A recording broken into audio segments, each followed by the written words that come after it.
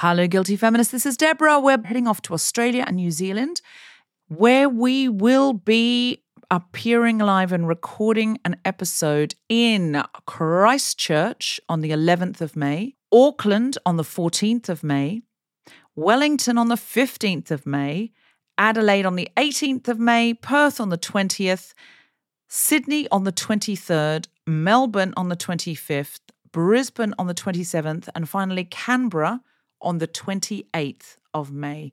So get in and get your tickets now. They are going very fast. Please go to guiltyfeminist.com and just click on live shows for any of these events.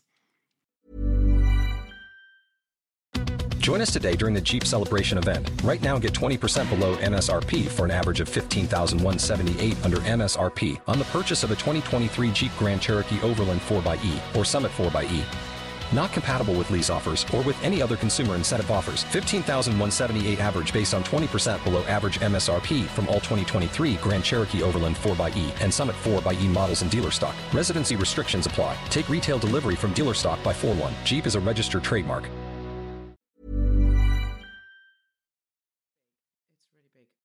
How are you? Yeah, really well, thanks, my love. Yeah, busy, but all right. You look like you've already got up and exercised this morning. No, that's coming up after this. Oh, and that's like, the next thing.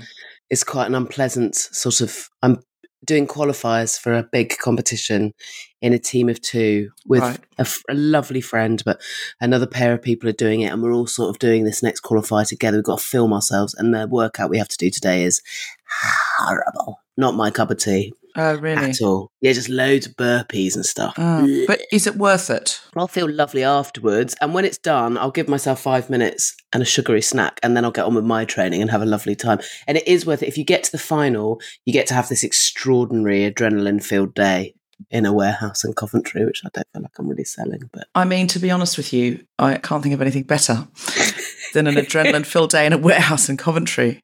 Sounds like the dream for me. That you pay to be at, and yeah. Oh, it sounds like the dream.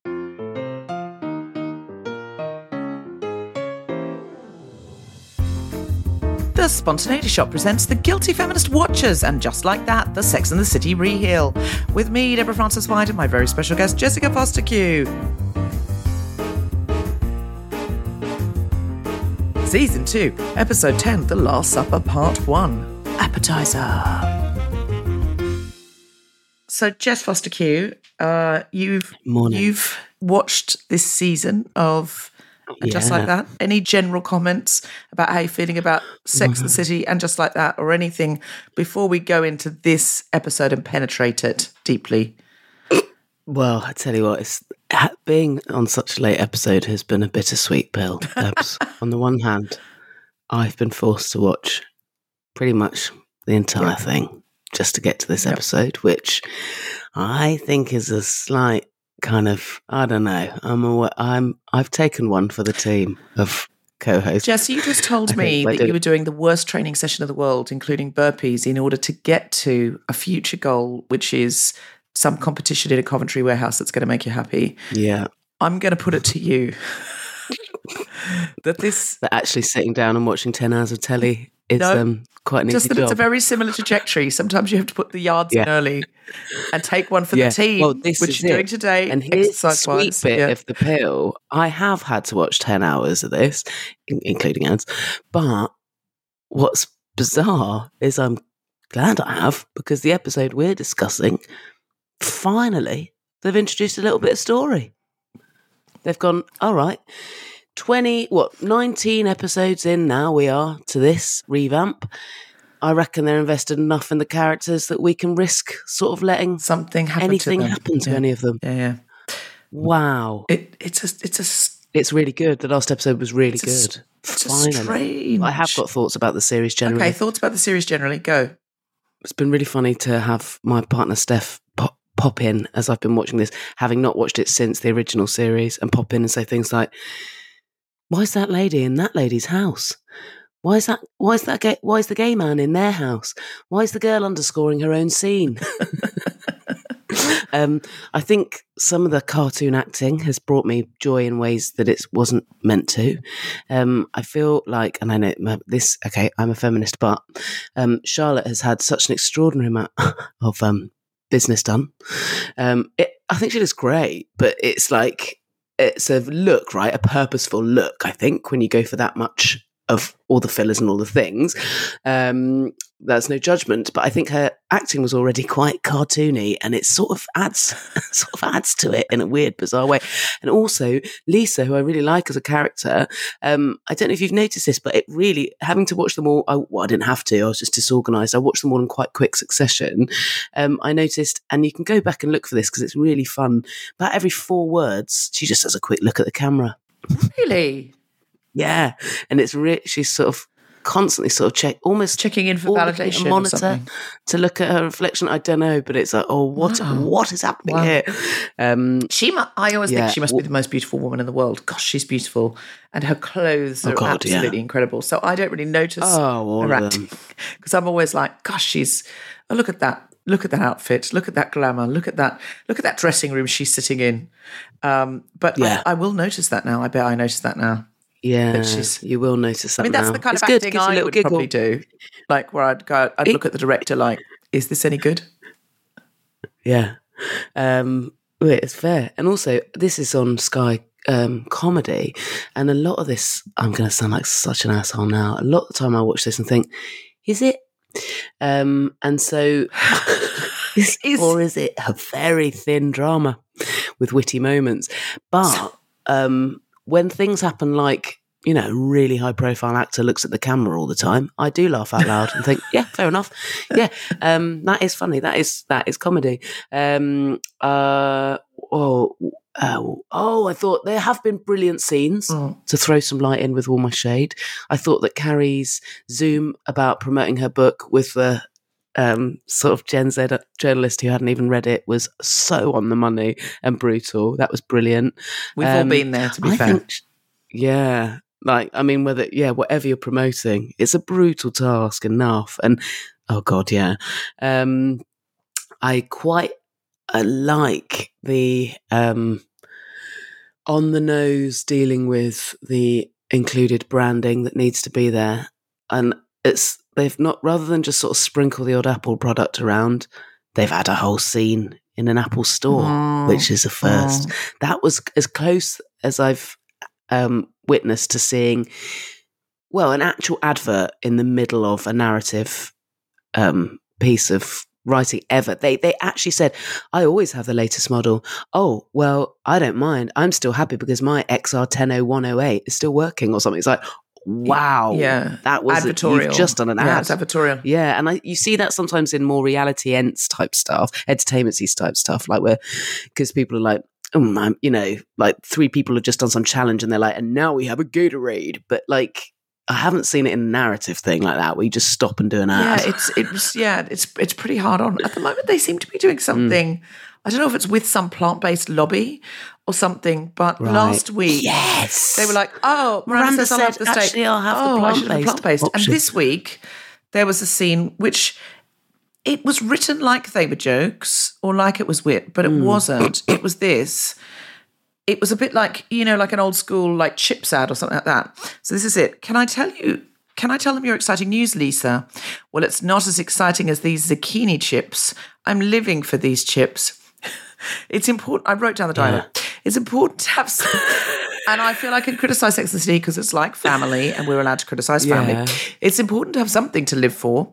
PBS is turning Lisa's doc into a 10-part series. Wow, that's amazing and a tad more exciting than these chips. And then Charlotte takes a phone call and refers to brunch and ladies. And there's some quips about ladies who lunch, ladies who brunch.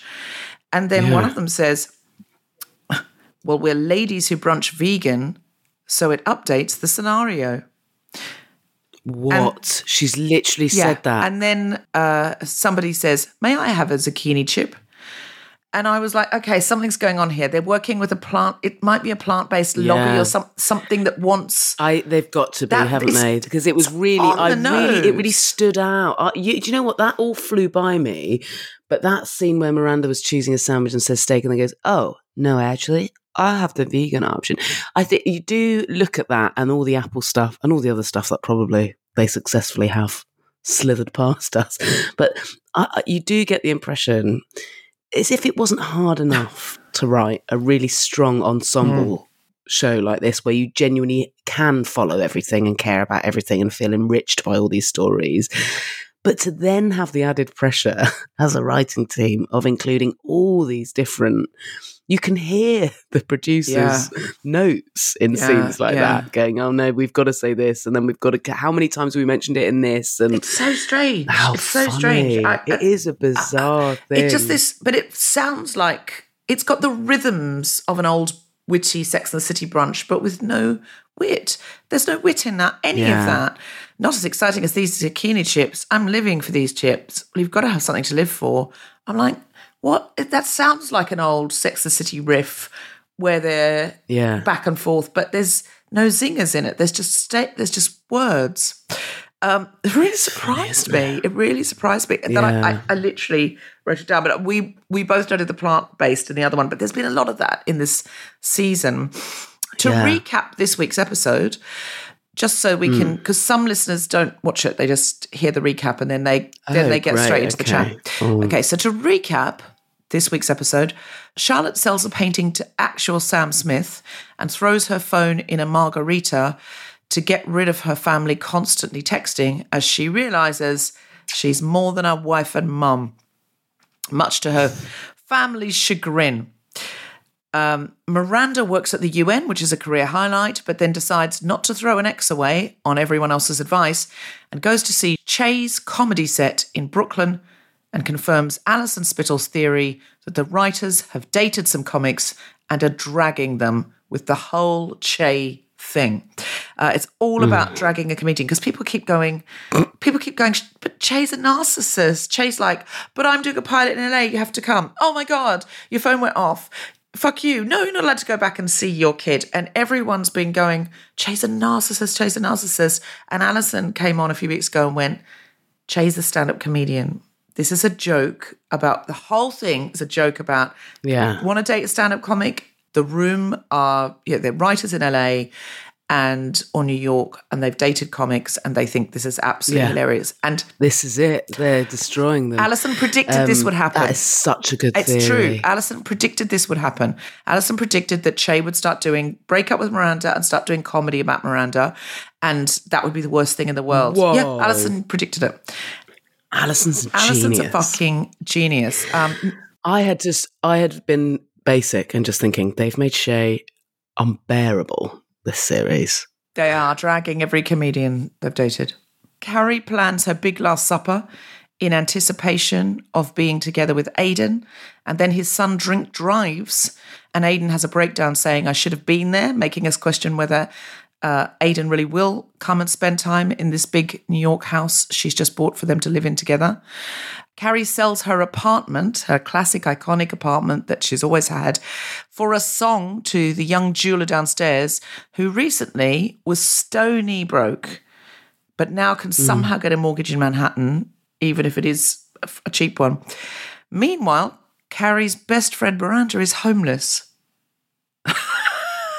And she's got extra flats she doesn't know what to do with. She's just throwing them away, and Miranda's got nowhere to live. Miranda's and as if in things a box aren't room. nice enough for the child that plays the jeweler, who's had maybe 3 scenes in the entire pair of series. She's thrilled. Her third scene, which was in this episode, when she was gifted a Manhattan mega flat, she also got to spend the entire scene cuddling a newborn kitten. And she kind of looks like Carrie, doesn't she? She's got that curly hair. Yeah, she's meant to be Carrie from the past, isn't she? Yeah, she is. I think they would have been better off doing a show about her, honestly. Naya got a baby shower invitation from her ex, and her response was to buy that ex $1,000 pram as a fuck you. Hipster buggy. I didn't get that. It's a bit complicated, that. Wouldn't you send them a bag of fresh shit? It's tricky. Seema says, I love you to her New York man. Seema says, I love you to her new man, Ravi, during sex. I love that bit, and I've got a story about Excellent, it. And wants to take it back. We're going to hit that again. And finally, Stanford becomes a Shinto monk in Japan, and that makes Anthony realise that maybe he should try being a bottom. That's what happened. That is what happened. This is literally, and that follows that. Does that follow is that? what happened. I'm not making that up. I watched it again and I went, Anthony, I don't understand why Stanford is still getting mentions in this. It's bizarre. It's very strange. So let's first of all talk about this storyline.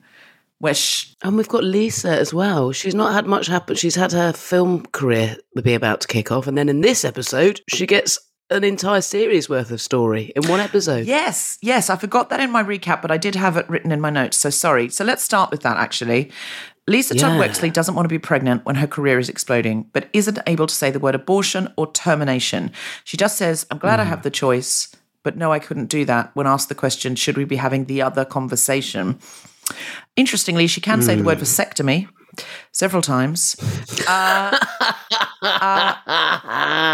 she says it's a coded way about saying, I'm glad I have the option. So what I find weird about this is, in the OG Sex and the City, Miranda booked a termination for Brady and at the last minute decided to keep him because she just said, well, might be the last chance to have a baby. Absolutely fair enough. But in that episode, they really dealt with it. Carrie said she'd had an abortion and Samantha said she'd had two, and they all used the word abortion and they all talked about it. Yeah. And it was on the table, and now it's like this weird... Well, it shows how we've fucking regressed as a society, no? That we have to now be that sensitive. Like how much closer we've stepped towards Gilead, potentially, but from the 90s to now. Shows. So that we now have to be like, we have to dance around. Do you think because... kind of maybe hinting that we're sort of pleased. So we might still be allowed though, because to control our own bodies. Shows are having abortions, which is so coy. Yeah. And also this is... that's weirdly coy for this show because they've been so... It's HBO. I mean, they've gone out of their way. If anything, they've gone laughably out of their way. Yeah, to update the their show. Sensibilities. Sometimes in such a clanging fashion that it's embarrassing. Yeah, I mean, and you don't need an actual flag on a laptop. We get it. Like I know. And so it's just very weird that they would not be allowed to say the word abortion or able to say the word abortion or termination. That she's married to someone who's running for a political position and he can't Congress, maybe say to his wife, look, if you want to have a termination, and maybe he's being sensitive to her because if you've got a fetus inside of you, maybe he might, I don't know. But it's just a bit weird. It's just a bit weird that if Charlotte had said it and then her husband had been sort of dancing around it because he felt it, it was sensitive or whatever, that would be one thing. But why did they not let Charlotte or Miranda? Like Miranda could have said to her, I know she hasn't said it to anyone else except Charlotte yet, but if I were in that writer's room, I would have said, let Miranda in on it after the lunch and had her say, I seriously considered having a termination when I was having Brady, and that seems very weird now because, of course, Brady's my grown-up son. But it's okay to consider it. She's recently had a horrible argument, not in this episode, but in the one before, with her ex about him. He says you didn't even want Brady, saying you never wanted your son. Anyway, having said that, so it would be. She never even told him she was thinking about having a termination. She didn't tell Brady. Would have made sense. She didn't tell Steve story for that to happen until she decided to keep who turned out to be Brady, and then told Steve, hey, I'm pregnant, I'm going to keep the baby and you can be involved or not, and never said I considered a termination. So I didn't really understand why Steve said you never even wanted Brady, because how would he have known that? Maybe they discussed it at some point. Oh, yeah. But he did apologise for it. Maybe he just meant in your attitude you weren't that into being a mum when Brady was small. Who knows? Yeah. But what did you think about the end of this episode where Lisa says, I'm bleeding and it's too late to go to the hospital? Sad. It's really sad. I thought that was one of the most affecting moments in the series, if not the most so far. It's quite a strange storyline though, isn't it? It's like, I don't want to be pregnant, but I can't bring myself to terminate. And now the decision's made for us, and this is really sad.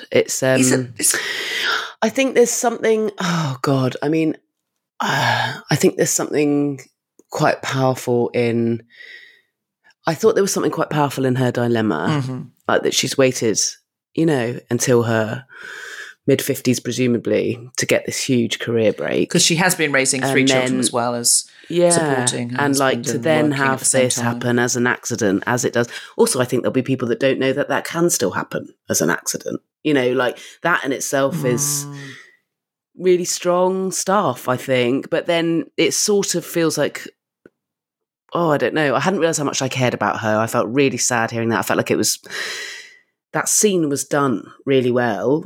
But like you say, it's, I suppose just on a grander scheme, I'm slightly disappointed that they've wedged all of that crescendo into one episode for her. All of that dilemma and the resolution into one episode out of 11. And also just disappointing that they weren't at least able to say the words. So strange. But do you know what I've just thought? Yeah. What you've made me think now, I hadn't thought of this before. There are women currently in America, and presumably sometimes trans people, being prosecuted for miscarriages and, you did this, or, around the world, actually, that happens, that sometimes they come after them and say you did an at-home abortion. What? So whether or not the writers wanted to demonstrate, sometimes someone can be conflicted about having a baby, decide they don't want an abortion and still miscarry in order to demonstrate that you should not prosecute when someone miscarries and assume it was an at-home abortion. Is that what they were going for? That's the most generous theory, I think, that we can I think it must be offer. something like that. Because otherwise I can't really understand it. Because it's like that. Because so much thought's gone into everything else in this. Yeah. Yeah. I think it's very, very, very, a very strange storyline. But I guess it is the poignancy of you don't really want something, but then when you lose it, you think maybe I did want it. Yeah, I hadn't made my mind up yet. And actually, women's choice is already not going to be entirely women's choice because we can't control our bodies entirely. There's a sad kind of truth in that too, A woman's right to choose sometimes gets taken away by nature. Yeah. Yeah. That's a really interesting one. Yeah. Really often. Yeah. Yeah. Miscarriage is very, very, very, very frequent. But it was a strange, but she didn't say the word miscarriage either. She didn't wake him up and say, I think I've had a miscarriage. She woke him up and said, there's bleeding. And he said, let's go to the hospital. Yeah. She said, it's too late. At no point did she say, I don't think I can have an abortion because I've got my 3 kids. And it just, which is valid. And it's not feminist to feel you don't want to do that, even if you're not sure you want another child. There's all sorts of emotions and feelings in that, which are absolutely understandable. But she also couldn't say the word miscarriage. And if she had not said the word vasectomy, I'd be more like, they're doing that. Well, that character doesn't get to the point. That character doesn't straight speak, etc. Exactly. That character is what she does. Happy to say vasectomy. You should have had a vasectomy 8 years ago when I told you to have a vasectomy. So, okay, fair enough. And actually in every other instance, at her event, at that conference event and stuff like that, she's like, she always says a perfect thing, right? She nails it. So it is weird that she's suddenly become someone who talks around the thing. Yeah. But then... Yeah. I mean, it was a strange storyline. I went online to see what people said about it, and there were lots of people writing what's happened to Sex and the City that it can't now. It used to be so on these issues. Also, to be honest, they had Gloria Steinem on a couple of weeks ago. Yeah. And Carrie said to Gloria Steinem, I've admired you all your life. And I was like, you did lie to Aidan about having an abortion because you were embarrassed. And I was like, you absolutely, you've admired Gloria all your life. You literally couldn't tell you told your boyfriend you'd never had an abortion because you were ashamed and then went, I did, but I was 21. I was 19. 21. 23. Yeah. Anyway. Are you enjoying the clothes? Should we get that covered? Are you enjoying the clothes? My favourite thing about the clothes has been that in every single episode, Carrie has worn a different entire bed. She has. I don't know why they're covering up so much. I loved that outfit she was wearing. Oh, I've got to tell you something. That outfit she was wearing in the first episode of last week's, where she was in underwear with this sheer thing over the top, which was to me like old Carrie. And I don't understand why she still doesn't dress like old Carrie and why she's in so many duvets. Although I did like that snow duvet coat. I loved that. Snow duvet was like something out of Frozen. I loved that. Wasn't it? I loved that. But I got an Easter egg from so many people, because last week we talked about why Aidan was in tighty whities in that scene, that he's got this miraculous body for a man in his 60s. That actor's in his 60s. But he's clearly been doing a lot of your kind of burpees and CrossFit. PE. He's been doing all your PE, clearly, because he's 62 and he's got abs for days. But he was in tighty whities and we were like, that wasn't very attractive underwear. I had so many people write in to say it was an Easter egg. They were the same pants he was wearing when Carrie took a call from Big and said, sorry, but he's still in my life, he's still my friend. And he got really upset about it. And then the two men had a fight in the mud in the country. He was in the same pants, and lots of people, I think Geordie might have been the first one, Geordie Stavros might have been the first one to write in and say, but loads of people wrote in and said, that is very cool to notice that. And Geordie also told us there was a cameo from Ryan Serhant from $1 Million Listening, that he was the real estate agent helping Seema when she slept with the Marvel director. So, I don't watch reality television really. So, $1 Million. No, I don't either. But I thought that I really noticed that person because I thought the writing was really nice around the sort of bitchy little. Well, we'll do anything to get the sale. Right. I thought that was a real like. Yeah. Well, apparently that person is a real estate agent. That's really funny, like a celebrity estate agent. And so everyone's shouting out. Just to be clear, everyone's shouting out. He was wearing the white pants because he was, etc., etc.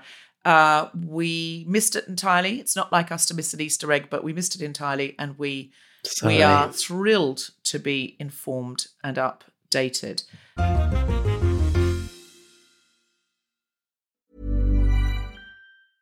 A lot can happen in the next 3 years. Like a chatbot may be your new best friend. But what won't change? Needing health insurance. United Healthcare Tri-Term Medical Plans are available for these changing times. Underwritten by Golden Rule Insurance Company, they offer budget-friendly, flexible coverage for people who are in between jobs or missed open enrollment. The plans last nearly 3 years in some states, with access to a nationwide network of doctors and hospitals. So for whatever tomorrow brings, United Healthcare Tri-Term Medical Plans may be for you. Learn more at uh1.com. As a person with a very deep voice, I'm hired all the time for advertising campaigns. But a deep voice doesn't sell B2B, and advertising on the wrong platform doesn't sell B2B either. That's why if you're a B2B marketer, you should use LinkedIn ads. LinkedIn has the targeting capabilities to help you reach the world's largest professional audience. That's right, over 70 million decision makers all in one place. All the big wigs, then medium wigs, also small wigs who are on the path to becoming big wigs. Okay, that's enough about wigs. LinkedIn ads allows you to focus on getting your B2B message to the right people. So, does that mean you should use ads on LinkedIn instead of hiring me, the man with the deepest voice in the world? Yes. Yes, it does. Get started today and see why LinkedIn is the place to be to be. We'll even give you a $100 credit on your next campaign. Go to linkedin.com/results to claim your credit. That's linkedin.com/results. Terms and conditions apply. Spin your passion into a business with Shopify and break sales records with the world's best converting checkout. Let's hear that one more time. The world's best converting checkout. Shopify's legendary checkout makes it easier for customers to shop on your website, across social media, and everywhere in between. Now that's music to your ears. Any way you spin it, you can be a smash hit with Shopify. Start your $1 a month trial today at shopify.com/records. Hello, Guilty Feminists. This is Deborah. We're recording more live episodes and you can come and see us. We are live in Chichester on the 21st of August, where we'll be talking to the cast of my new play, Never Have I Ever. You can also see my new play, Never Have I Ever, if you can get to Chichester in September. It's starring Susan Wokoma, Greg Wise, Alexandra Roach, and Amit Shah, and is being directed by the incredible Emma Butler. And we're recording episodes of The Guilty Feminist and Global Pillage at the London Podcast Festival on Saturday the 16th and Sunday the 17th of September. For tickets to any of these, go to guiltyfeminist.com and click on live shows. Except if you want to go to the play, and then I want you to go to cft.org.uk. You can also get ad-free episodes via Patreon, Apple Podcasts, or Acast Plus. And if you're passing iTunes or Spotify and you felt like leaving us a 5-star review, we'd love you forever. It really does help people find the podcast, as does subscribing or following. And now, back to the podcast.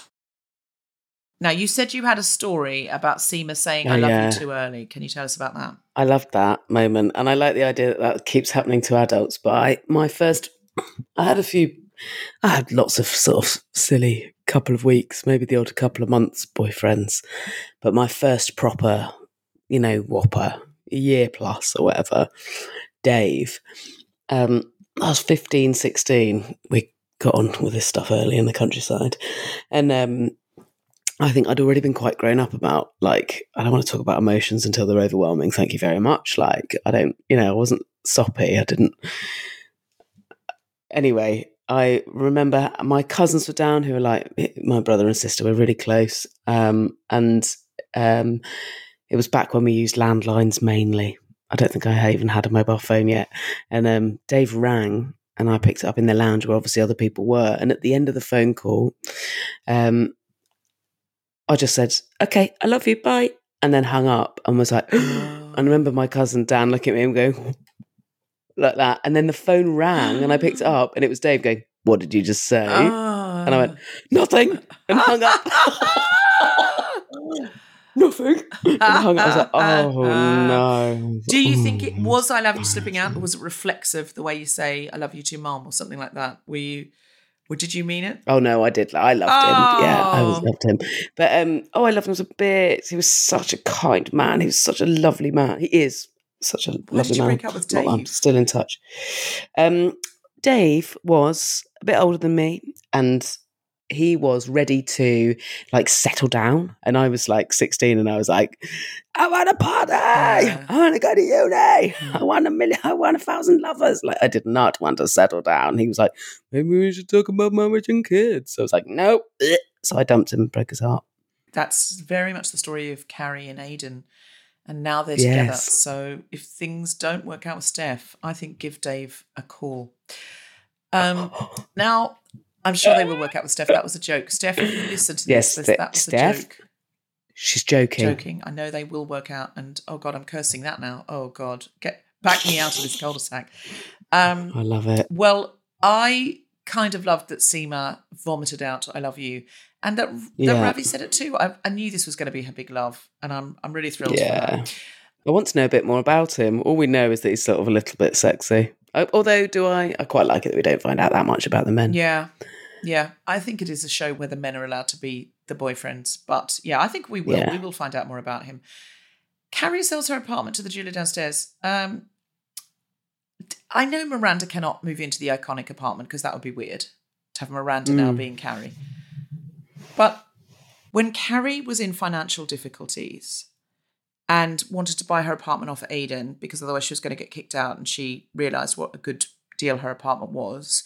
And effectively her apartment is a bedsit. It's not got a separate bedroom, but it's spacious. It's not like the crazy kind of friends' apartments, which are absurd in a sitcom way of no one could really afford that. Actually, it's one room with a curtain between the bed and the living. It's not that big. It's just got a really big wardrobe, which she loves. But the wardrobe goes into the bathroom. It's a bit of a weird Manhattan apartment and a tiny old-fashioned kitchen. I've always thought she could have lived in that apartment, especially in the 90s when things were not so absurdly priced, and she bought it in the noughties. When she was going to get kicked out and she had previously been on rent controlled and so on, she went and looked at other apartments and went, oh my God, I can't afford anything anymore. I need to find a way to buy this apartment. Didn't have a deposit. Miranda said, I'll help you. Samantha said, I'll help you. And Charlotte didn't. And she went and had a go at Charlotte. And Charlotte went, I don't like money and friends, did all of that. And then Charlotte eventually did help her, gave her engagement ring, which obviously was enough grand that she could buy the apartment, probably 50 grand or something. Miranda is now clearly in a situation where she's a student again. She hasn't yet, so as not to destabilise her son, sold the house, and her ex is living in the house. And she is literally living in a box room. And the bathroom is through the owner of the flat's bedroom. So she sometimes has to go home to go to the loo, presumably. I find it weird that Carrie, who's got obviously so much more money than God, because she is buying in Manhattan, in Gramercy, we looked up houses in Gramercy, and like it looks like a house, not an apartment. Yeah. Looking over Gramercy Park, Oh, it yeah. must be like 30 million. And has then Yeah, Jesus Christ. given her flat away, effectively. She must have, to the Stony Brook jeweller downstairs, she must have said, well, you can have it for $5,000 or something. I can't understand how that jeweller, I don't understand what's happened there. But Miranda's homeless. Like, she was so angry when Charlotte didn't help her. Discuss. What do you think about this? Yeah. Well, it doesn't make any sense. And that's the one Why thing is that Miranda not more like... that's the one thing that really tickled me about all this is I think they've, like, you could have made so much more room for real story. Like, if you hadn't had all of them sofa surfing between each other's gaffes. So that was what really tickled me about whenever Steph popped in while I was watching this. She'd be like, is she living in her house now? Like, she was just so confused about why is everyone in and out of everyone's Oh, yeah, that Carrie had to go and Like, stay at what? Chase. Yeah. But, like, all of that I found absurd. I was like, there's no way. She's so rich, she'd just take an Airbnb in her neighbourhood permanently. She would not be, like, going over to Chase in Brooklyn. It was absolutely weird. There's another scene I not really yet don't understand the scenes where Che is watching themselves. Yeah, well, we need to talk when about they this. were Cheryl doing stand-up. I don't get, was that scene meant to foreshadow Che's horrible stand-up about Miranda? Because it just didn't, I couldn't follow the logic of it. It wasn't clear. I don't think getting upset about that really justifies writing and performing such nasty, not true comedy about a recent ex. Well, the whole vibe of that comedy club was nasty, wasn't it? Like, the person before pointed at two people in the audience and said, oh, you're a cishet couple cruising queer comedy clubs to get yourself some nasty, non-binary dick and pussy. And I was just like, oh my God, I've never heard a comedian talk like that to anybody in an audience. And also, and I've been to some rough clubs, but I was just like, why are you saying that? You don't want people supporting your comedy club. That's so weird. They were just a couple that had come to see some comedy and they're like, oh, what's on in here then? And it's like, what are you saying that you want that they're sexually harassing the acts when all they were doing was sitting there? That was really unpleasant. Yeah. And now Che Diaz, if I'd been brought on after that, I'd been upset. I would have been like, why did you say that? And I'd be like saying to the people in the audience, are you okay? And instead they did this really nasty routine about Miranda that, again, had it been really funny. Yeah. Like, I know comedians who do rag on their exes, but if it's really funny, I understand, oh, they've exaggerated, it's hyperbole, blah, blah, blah. But it's just not good jokes. Oh, I mean, I actually don't know any successful comedians who are really nasty about their ex. Not in that, like, to actually go to the lengths of saying, like, really, crap at sex, horrible about her whole personality. Like, it was really, like, it was so uncomfortable. What are they having go on with? It really does feel like Alison's nailed that. Alison has nailed that. It really does feel like they're going, oh, somebody has had a bad time dating some horrible. Yeah, it was very, very strange. But also, I didn't understand why Carrie and Aidan didn't leave with Miranda and weren't more upset with Miranda. And then Carrie says to Miranda, come on, you've got to come to my dinner party. You're not in high school. Get over it.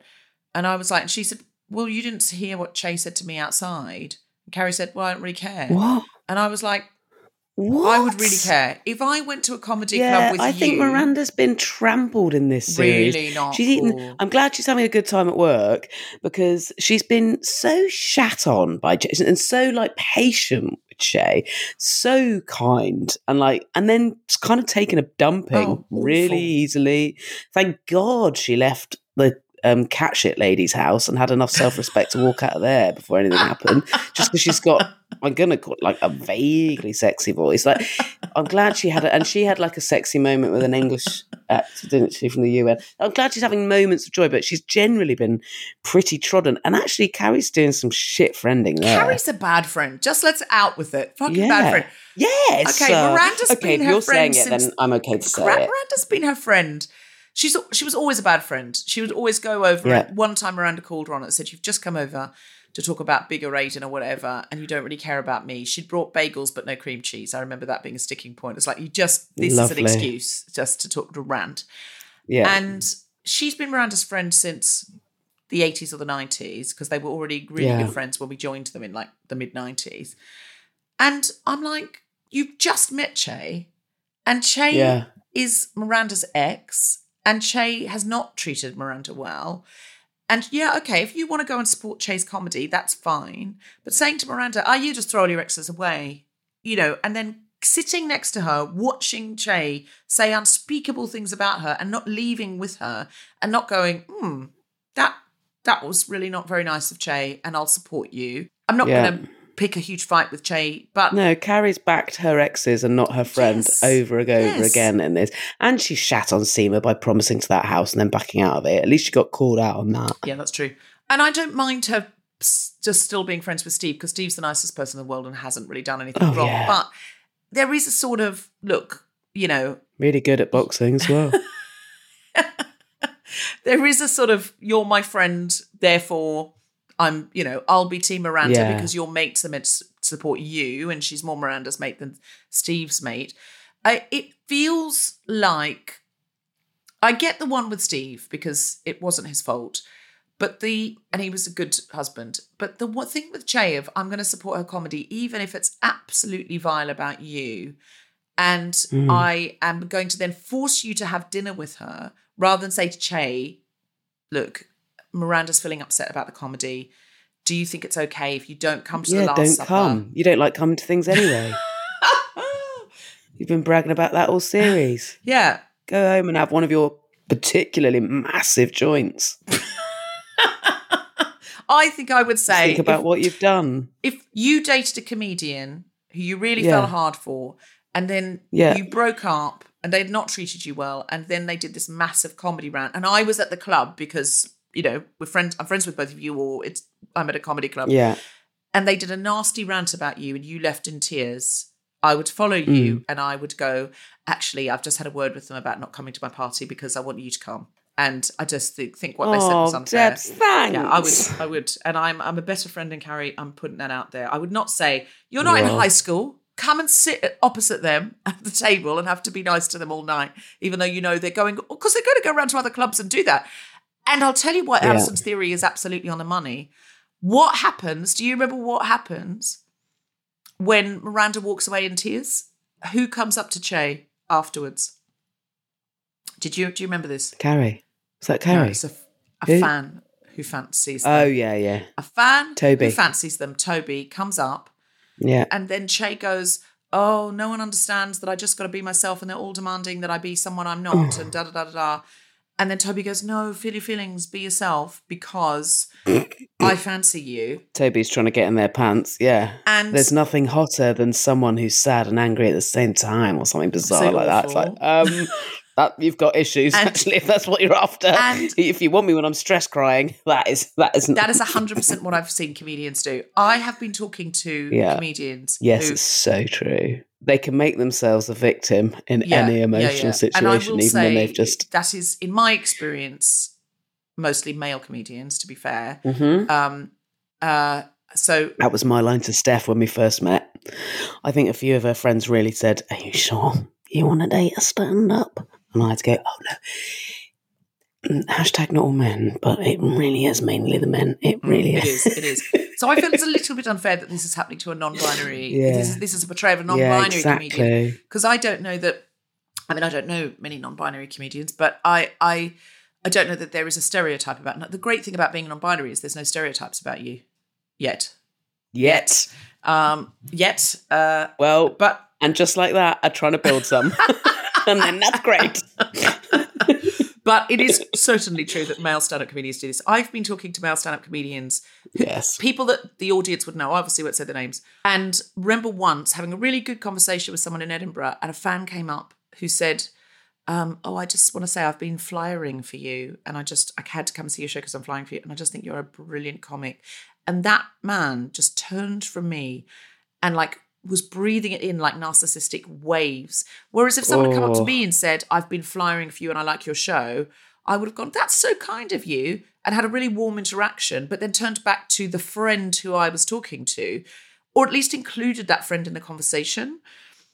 But all this person did then was tell them how great they were for an hour in great detail, and that person never even saw me again. I was like I wasn't there, and I just backed away, and they never even said goodbye because they were so obsessed. And there's another comedian who, honestly, if I'm talking to him about him or his show, if I say, "Oh, I love that bit where he's just like, I'm like the only person in the world," and if I say, "It reminds me a bit of just Fostekew's show," this is what's happened. They literally turn away and go, "Babe, should we go home?" Like I've just disappeared, like an oasis. I've just disappeared. Oh my God, gross. Honestly, seriously, it's a real thing, and that's what they're can parodying. Be so gross. Yeah, and I don't think they're parodying a non-binary comedian. I think it is on they're record. They're parodying all stand-up comedians. They are. And Cynthia Nixon said, "I'm only going to come back on the basis that my character has a queer storyline." Yeah, lovely. And at the same time, some writers in the room went, "I just dated a stand-up comedian. This is what happened to me." And they went, "Great, let's combine those." Yeah. That is, I think, what has happened. I wish they'd asked Cynthia Nixon to do her sex scenes a bit less breathily in a feminist show. There's so much sighing. You can, every single time you kiss someone, you don't go, Maybe she does, like tennis players. Maybe she does, in fairness. I tell you what, I'll have to say, if she's ever single and I'm ever single, try and get a snog in, just see how breathy it is IRL. Stanford has become a Shinto monk. Absolutely bizarre storyline. Why? And that's you could have made so much actual story. But that's the thing. Why did that lead to that poor actor who died? I don't feel is being honoured in the best possible way. Dear. But no. Well, bless Willie Garson. To be fair, Willie Garson might have found this funny. I think that he became a Shinto monk. I think he might have found it funny. Yeah. I've let go of all things. But the sex conversation. But I've let go of all things that no longer serve me, i.e. I'm now no longer in a brutal divorce with Anthony. He can have the apartment, he can have everything, absolutely fine. Which is, I mean, for Anthony must be like, wow, he's generously giving me stuff. But it's because he says, I've let go of all things that no longer serve me, which is sometimes what happens if people get into a sort of place of meditation and, self-awareness and awareness of the universe and all of that. Great. But that makes Anthony, I think, what we're meant to think, because his boyfriend's been saying, hey, why do you have to be a bottom or a top? Why can't we all switch? Because that's what young people do. I don't think it's always I learned true. A word from this series about that. What's that? Because Miranda and someone else had is it verse? Is that short for versatile? So that's a queer person who does everything. Tops and bottoms. Tops and bottoms. But with women as well, there's all different. I'm learning all this stuff. I didn't notice that one. About like you get Jen Brister taught me that, because I've been trying to learn about butch lesbianism a bit more after seeing Grace Petrie's brilliant stand-up storytelling show, Butch You Do About Nothing. And you can. There's a thing called a thing. There are people who identify as stone butch. Yes. And that is a butch lesbian who you can't touch. Yeah, they do all the touching. They want to do all the giving, all the doing, all the actions. Yeah. And I was like, oh God, that's so fascinating. Yeah. And I thought that was a really, as much as it's very silly that the monk business leads to the maybe I will receive some sex in my bum conversation. I thought the actual conversation was quite revelatory, that there's kind of a generational rift. And I found out if it's like kind of generally true, quite like educational and on the money in terms of like, isn't that funny that there's like, I don't know, like I think it's something to Gen X, a Gen X boomer generation where it's like, no, you're the man, I'm the woman. Whereas like my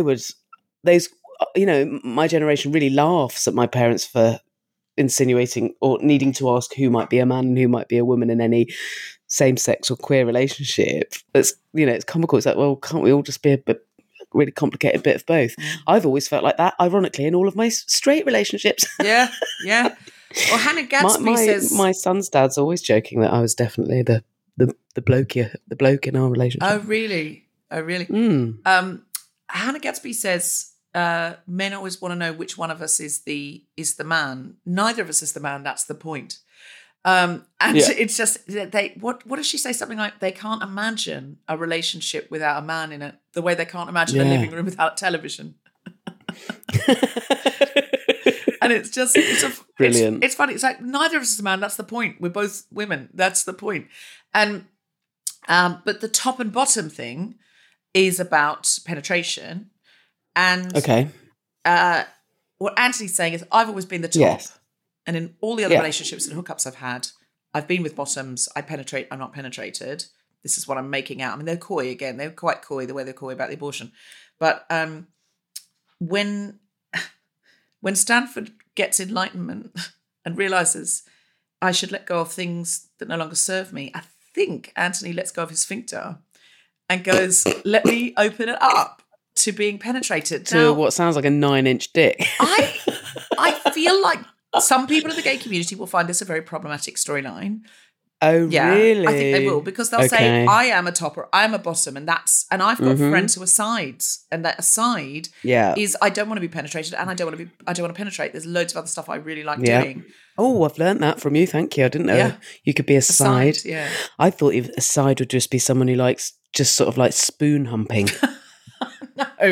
No. A side is I don't need penetration or particularly want it. I don't want it or need it. I'm just like, it's not like they would never do it if someone else really wanted it necessarily. But that's like, not mainly their thing. You know, you know that in bed sometimes it might be someone else's thing and you don't mind it, so you go, okay, oh God, fair enough. Course. Yeah. I'll have a go at it, but it's not what I fantasize about. A side is either someone who absolutely cannot do penetration, or doesn't want to, or isn't there. It's not their best. It's not their absolute favourite. They wouldn't even put it in their top 5, and this is what I think anyway. Please email me and tell me I'm wrong. Do feed back to Deborah more than me. If you've got but that is such a bizarre storyline that I just how think... funny that I naively was like, God, I feel really educated. I don't remember, and maybe I'm watching the wrong things. I don't remember watching ever before, having the opportunity to watch two men in a sexual relationship have a conversation like that about what they are and aren't into in a mainstream bit of television. And I really enjoyed it. And I really enjoyed the openness of it and how candid it was. And I liked it. I really liked that character. Giuseppe, the poet. Yeah, I think he's a good thing. He's a good thing for Anthony. And I'm glad Anthony's getting a little bit of action. Saying that though, if you have never been a receiver up the dark side, I don't start with that. Yeah, because that's terrible. That is. He said he knows how to be gentle. I trust Giuseppe. Yeah, he's not going to give him the full pentameter. Yes, made me gulp. It might be iambic, but it's not going to be the full pentameter. Okay. I think it's just going to be a little bit of just the tip at first, with some poppers and lube. He's hoping. Can't maybe believe I'm just sort of crack on with a finger to start with, maybe. Yeah, or exactly. He'll work him in. Yeah. Carrie and Aidan have been going so brilliantly. They're just happy. It's really nice to see them just be happy. And then I know, but I'm like, well, he's going to die. He's going to die. Surely he's going to die. That's my prediction. No, he's not. I think he's going to choke on something that a Michelin-starred chef has made. He's not going to die. He's not going to die. Big died. They're not going to repeat. Big. They're not going to have. If she goes back into mourning, I'm out. That's it. I'm done. But his son, who clearly is very unhappy with him being away, even on the weeks when he's with his mum, he's not getting on his mum. His youngest son is really going through some stuff. He's 14, as 14-year-olds sometimes do. And he stole Aidan's pickup truck, had some drinks and ran it into a tree, clearly to get the attention from his dad and tell his dad, well, if you're not going to come back when I ask you, you'll have to come back now because I'm in the hospital. I think that's a kind of cry for help. And he's crying, feeling very, very guilty, as understandably a parent might. Even though technically he didn't do anything wrong, I understand that as those feelings of guilt of a parent saying, I should have been here and then this wouldn't have happened. And he could have killed himself. I mean, I think that's the thing that he's feeling. Yes, his bones will heal, but he could have killed himself. What could possibly happen now? Like, is Wyatt going to move in? I think Wyatt's going to come with him and be a difficult I don't think team. Carrie really wants that. I think it's been quite interesting, the writing there, the way that Carrie's like, well, isn't he on his mum's week? Like, she's not been. And the episode closed with her saying, and just like that, for the first time, I was worried. And I was like, what, for the first time ever?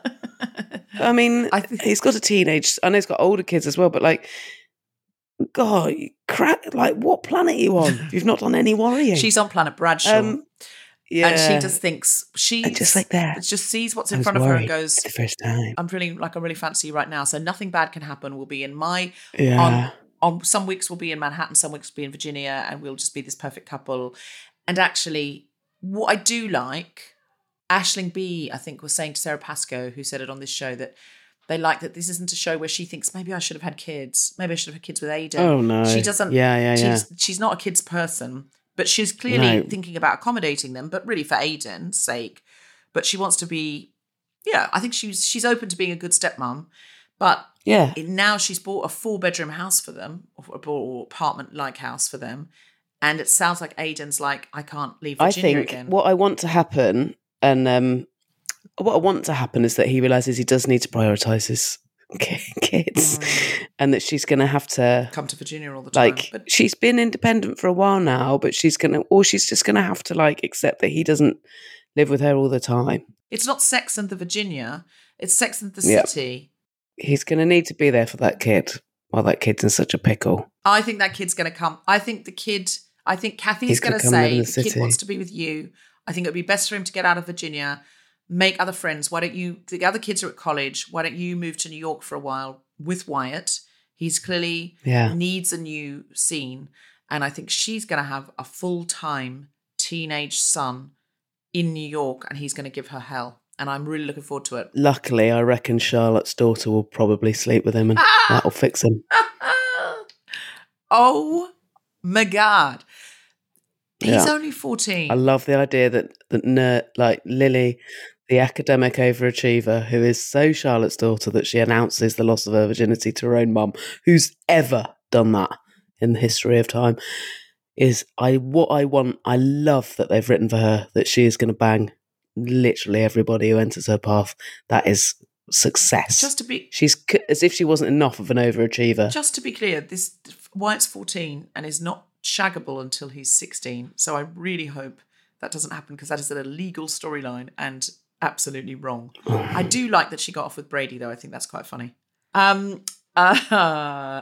Fostekew, your thoughts on Sex and the City have been amazing. I've loved doing this. Thank you for giving me the excuse to watch it. Just loved it. I've just loved every second of it. Do you have anything to plug? Anything that the listeners should hear about? Yeah, I do. I would really love people to listen to my podcast, Hoovering, that's all about eating. I've got some extraordinary guests coming up on it, including Grace Dent, Joe Lycett, some absolute whoppers. And then also, I have got a brand new show touring in 2024 called Metal, as in fettle or settle. And it's going to be going on sale at some point in September. So follow me on Instagram and or X at Jessica Fostekew, and I'll be releasing those dates. I just can't do it. Follow me on social media. Excellent. Because at some point in September, tickets for that will be going on sale. Excellent. Yay. You have been listening to The Guilty Feminist Watchers, and just like that, with me, Deborah Frances-White, and my very special guest, Jessica Fostekew. The producer for The Spontaneity Shop was Tom Zielinski. The Guilty Feminist is part of the Acast Creator Network, and Just Like That is on Max in the United States and Sky Comedy and Now in the UK. See you next time for episode 11, The Last Supper, Part 2, Entree. Amazing. Carrie Bradshaw is apparently now Jesus because she's having a Last Supper. Very nice. She's our Messiah. She's the Messiah of young women in the noughties who liked shoes and wanted more sex than they were having. The Guilty Feminist is provided exclusively from Acast. Find it wherever you get your podcasts.